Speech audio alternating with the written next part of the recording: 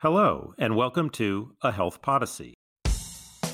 So it shouldn't surprise us that racialized deportation enforcement is going to translate into some kind of inequity in basic use of healthcare, even for those where the care is critical. The question is, if we really care about health equity, what are we going to do about this?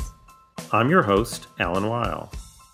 68% of undocumented immigrants in the United States come from Mexico or Central America. As a result, deportation policies have a disproportionate effect on people of Hispanic origin. Immigration enforcement activity may influence behaviors like obtaining healthcare services, and the effects are felt throughout the community, not just among those who are undocumented. The relationship between immigration enforcement and healthcare use is the topic of today's Health Podyssey. I'm here with Abigail Friedman, an associate professor in the Yale School of Public Health. Dr. Friedman and co-author Dr. Athene Venkataramani published a paper in the July 2021 issue of Health Affairs analyzing the relationship between immigration enforcement activity and healthcare use, focusing on the comparison between adults of Hispanic origin and those not of Hispanic origin. While several studies document the effects of deportation enforcement on participation in social programs, previous research on medical care access and use is largely limited to state and local case studies. Dr. Friedman's study found that aggressive deportation enforcement in the U.S. may make undocumented immigrants and those close to them reluctant to seek medical care. Dr. Friedman, welcome to the program. It's a pleasure to be here. Now, you studied the effects of deportation enforcement on healthcare use. So let's start with deportation. How do you measure enforcement? What does that measure even mean? In our case, what we're looking at is I-247 notices and requests. These are forms that are filed by Immigrations and Customs Enforcement asking local law enforcement agencies to either inform DHS well before releasing a specific individual to give the department time to determine whether there's probable cause that the person is deportable, or to hold a current inmate up to 2 business days longer than they would otherwise be held in order to give ICE time to come and take them into custody. We obtained these data from the Syracuse University Transactional Records Clearinghouse. And essentially what they tell you is the first step, or one of the first steps, that ICE is taking towards detaining and deporting undocumented migrants. And you can look at it over time and see, is it rising in a particular state? Is it falling? And we then matched it to data that's nationally representative on adults so that we can say, for a given person in the past 12 months, what was the rate of I-247 filings per 100,000 residents in their state? So you're basically taking individual actions and aggregating them up to a measure of the strength or robustness of enforcement for a population at a certain time. Is that about right? Right. It's basically a proxy for the degree of ICE activity that's deportation focused in a given state over time. Intuitively, the analysis was looking at whether utilization of basic healthcare changed differently for Hispanic versus non-Hispanic adults when the levels of deportation enforcement changed in their state. So those who study immigration talk a lot about chilling effects. It's a term that maybe not everyone is familiar with. What are chilling effects and what do we know about them? In legal speak, a chilling effect occurs when a political, social, or environmental context suppresses engagement in legally protected speech or conduct due to fear of repercussions. Now, I can give you an example of this from the immigration literature. There is a 2014 paper by Tara Watson that looked at immigration enforcement in the 90s and early 2000s. And she shows that there were reductions in Medicaid enrollment for citizen children when immigration enforcement went higher if the children had a mother who was a non-citizen, but not for citizen children whose mother was a citizen. So what they're showing there is that this one area of policy, immigration enforcement, was affecting uptake of a totally different benefit that the individuals were eligible for because of the status of the parent. So the critical issue here is that we make people eligible for all sorts of programs on some kind of social contract that says if you need this, we will provide it.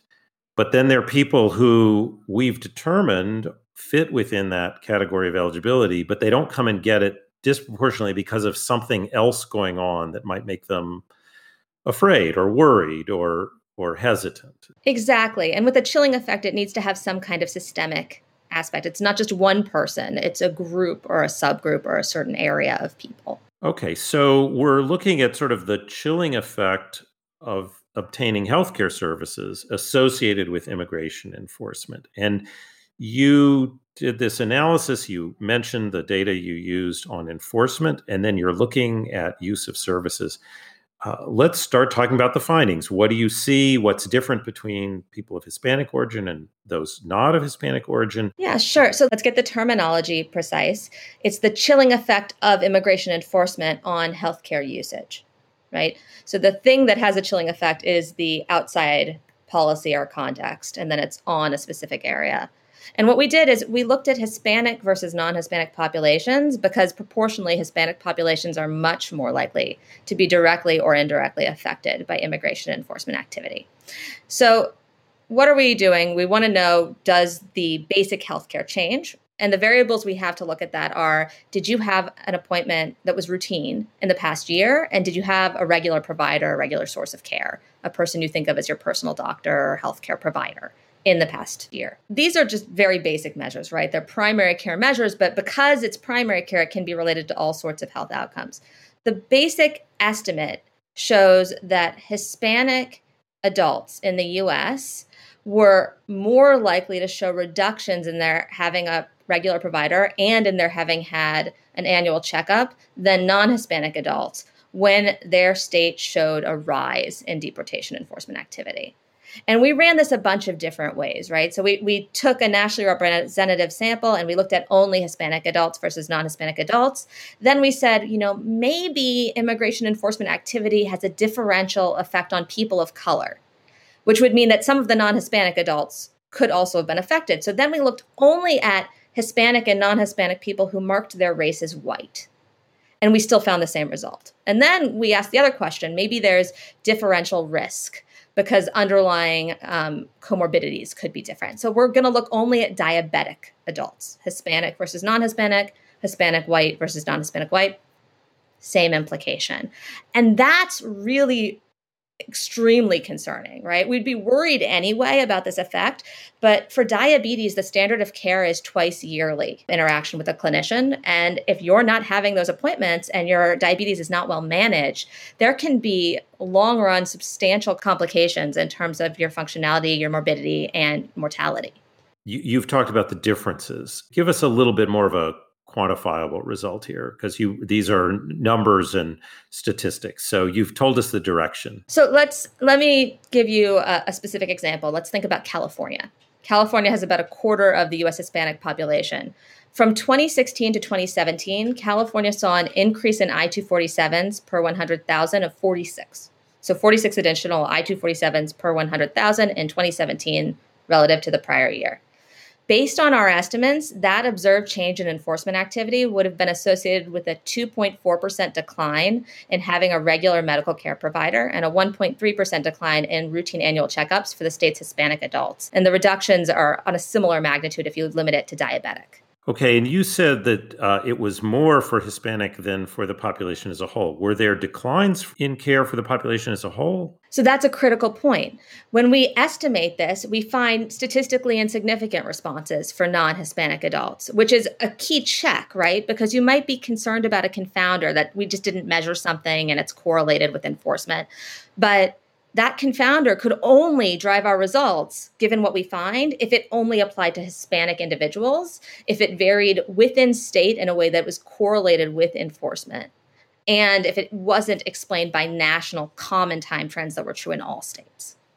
So fundamentally, deportation enforcement really has no effect on the non-Hispanic population, but it has this measurable, statistically significant effect on the Hispanic population. That's the implication of the paper. Well, this is a great introduction to the topic, but I want to go a little deeper into some of the findings and some of the implications of it, and we'll do that after we take a short break.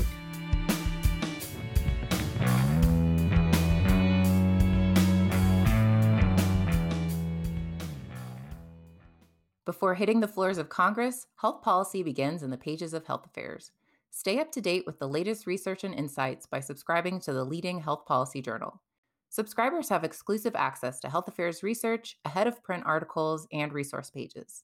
Subscribe today by visiting our website at www.healthaffairs.org.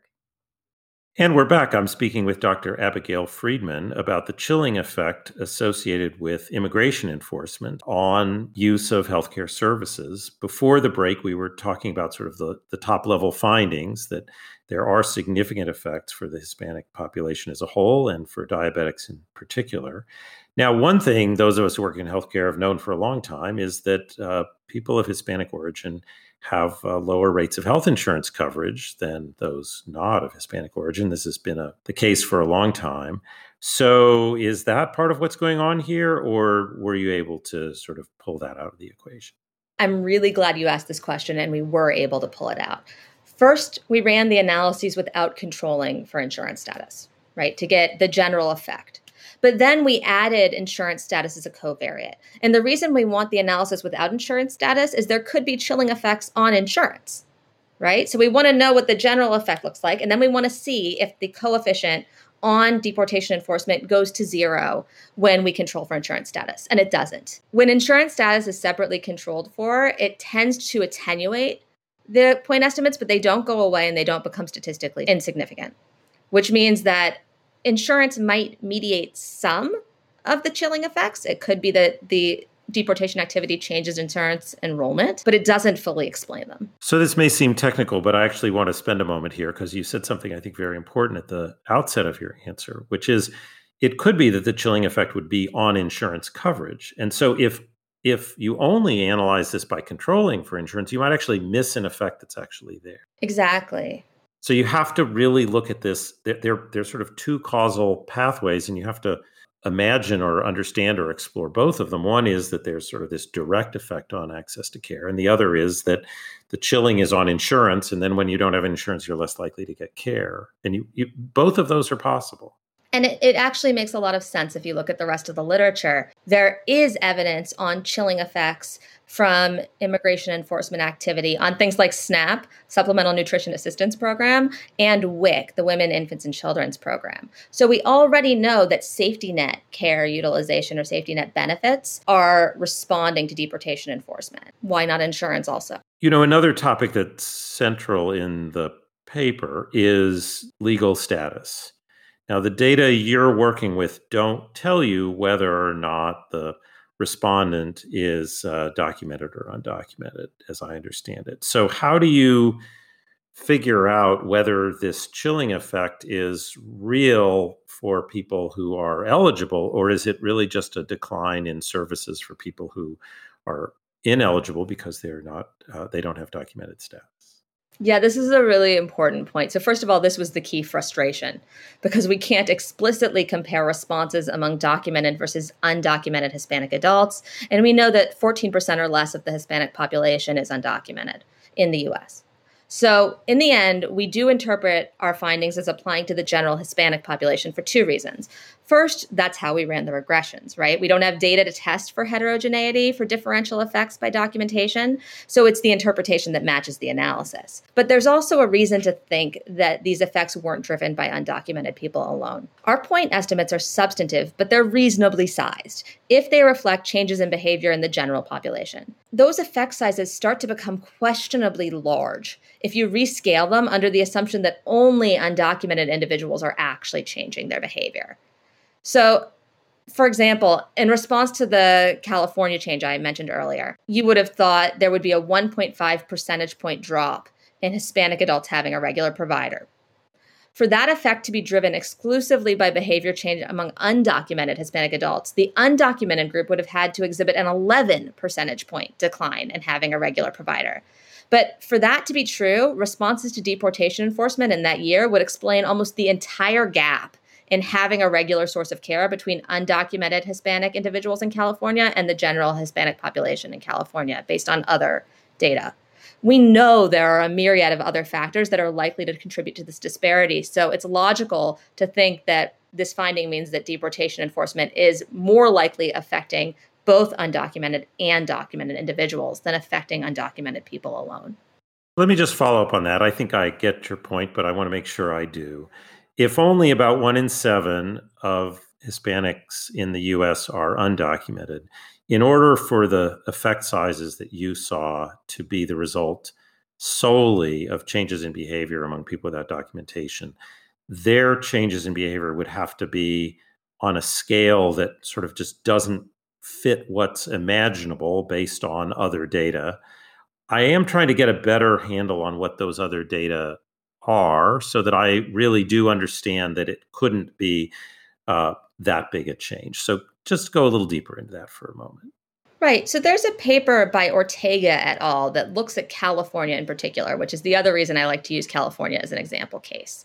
And they're looking at differences in healthcare access within the Latino population between US-born, undocumented, and various other statuses. And so we can use their statistics to calculate the gap in the percent of Latino individuals generally who have a past year regular provider, have a past year regular checkup versus the percent of undocumented Latinos who do.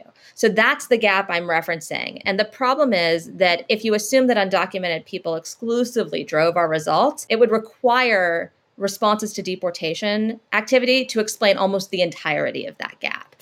And that's just really unlikely. No, that's very helpful. And so maybe with different data, it might be possible. I know there are various methods used to estimate whether someone is documented or not based on the answers to certain questions. So maybe we could get a little deeper into that question with a different data set, and maybe that'll be your next research project. It's tricky, right? There's been a huge debate about whether we should be asking people in large nationally representative data sets about their citizenship status. There's concerns, and I think they're very legitimate concerns, that it will affect the representativeness of the surveys. So I referenced the Ortega paper because they were specifically focused on this population, and they were running their analysis with that in mind. Whereas if you're running a nationally representative survey, thinking about all of the take-up issues in the different subgroups is really tricky. I would love to understand this better. I think it's important to understand this better, but we have to find a way to collect our data without making people nervous that the data collection itself is going to somehow expose them to consequences related to deportation enforcement. I mean, we could have a chilling effect on survey participation if we start doing that. Well, we certainly heard that debate around the census, so it's a caution worth heeding. Well, let's talk about then the implications of this work. Let's take your conclusion that there is a chilling effect associated with people who are eligible for services, and they are reducing their healthcare use, and you included the people diagnosed with diabetes who clearly need to have it, not that others don't need it as well. What conclusions then do you draw from this analysis and other work that you do regarding the relationship between immigration policy and health policy? So there are two things that really stick out to me, and let's start with the term racialization because I use it in the paper. Racialization describes a system where subordinate social positions are assigned to people based on their ethnicity or race or religion or heritage. So it's not necessarily about race per se. But a racialized policy is a policy that affords fewer protections or more punitive consequences to groups at the lowest tiers of that hierarchy. And conceptually, the finding that the relationship between deportation enforcement and basic healthcare use among Hispanic adults in the U.S., not simply those who are undocumented, but is likely to extend broadly to also people who are documented, suggests that we have a racialized system of deportation enforcement in this country. And that's consistent with other research linking deportation enforcement to safety net program enrollment among eligible citizen children of undocumented mothers, which I mentioned earlier. Now, taking that observation and then recognizing the fact that while we treat policy domains as separate, be it health, immigration, education, or labor, those areas aren't independent. We have decades of research on social determinants of health telling us that we should expect effects across these policy domains, right? So it shouldn't surprise us that racialized deportation enforcement is going to translate into some kind of inequity in basic use of healthcare, even for those where the care is critical, like diabetics. The question is, if we really care about health equity, what are we going to do about this? Well, why don't you answer your own question? Is there anything on the health side, or is there any role for the health sector that, at least rhetorically, is very focused on equity right now, to say maybe there's some role the health sector can play in offsetting some of this harm? I wish I had the answer to that question. Of course, I mean, you'll find people who say that the solution is universal coverage, because if we didn't have to check people's insurance, we wouldn't necessarily have to link back in the same way. But that doesn't necessarily solve the problem, right? There is a purely ethical argument here that health inequities are fundamentally unfair if they stem from structural disparities in social determinants of health. For example, the fact that there are racial or ethnic differences in access to clean water, safe and secure housing, quality education in this country. So it's a purely ethical, moral argument that would make the inequities unfair. But as we've seen with COVID-19, there's an economic case too, which is that health inequities have incredibly large spillover effects. Just look at transmission of COVID, look at costs from the opioid epidemic, or even simply intergenerational effect of parents' mental health on their children's outcomes. So reducing these health inequities, it's not just a question of where do we stand morally, it's also an economic question. We can't afford this level of health inequity. So it's a problem that we need to think about, but we can't think about it alone. Well, and I think you've made the case for those in the health sector having potentially more attention to immigration policy if you care about the health of the population and you're seeing effects from a domain that maybe isn't your core. Maybe it's time to think about moving outside of your core, and that's part of what you've done in this work. Well, Dr. Friedman, it's been great talking to you. It's a pleasure to be able to go a little deeper into the paper, and we're pleased to have been able to publish it. Thanks for being my guest on Health Policy. Thank you for having me. Thanks for listening. If you enjoyed today's episode, I hope you'll tell a friend about a Health Policy. Health Policy is produced by Health Affairs, the leading journal for health policy research. The team behind the show includes Patty Sweet, Jeff Byers, Julia Vivolo, Sarah Kolk, and Sue Ducat. Like the show? Subscribe to A Health Policy on Apple Podcast, Spotify, Stitcher, Google, or wherever you listen to your favorite podcasts. Thanks for listening, and have a great morning, day, or evening.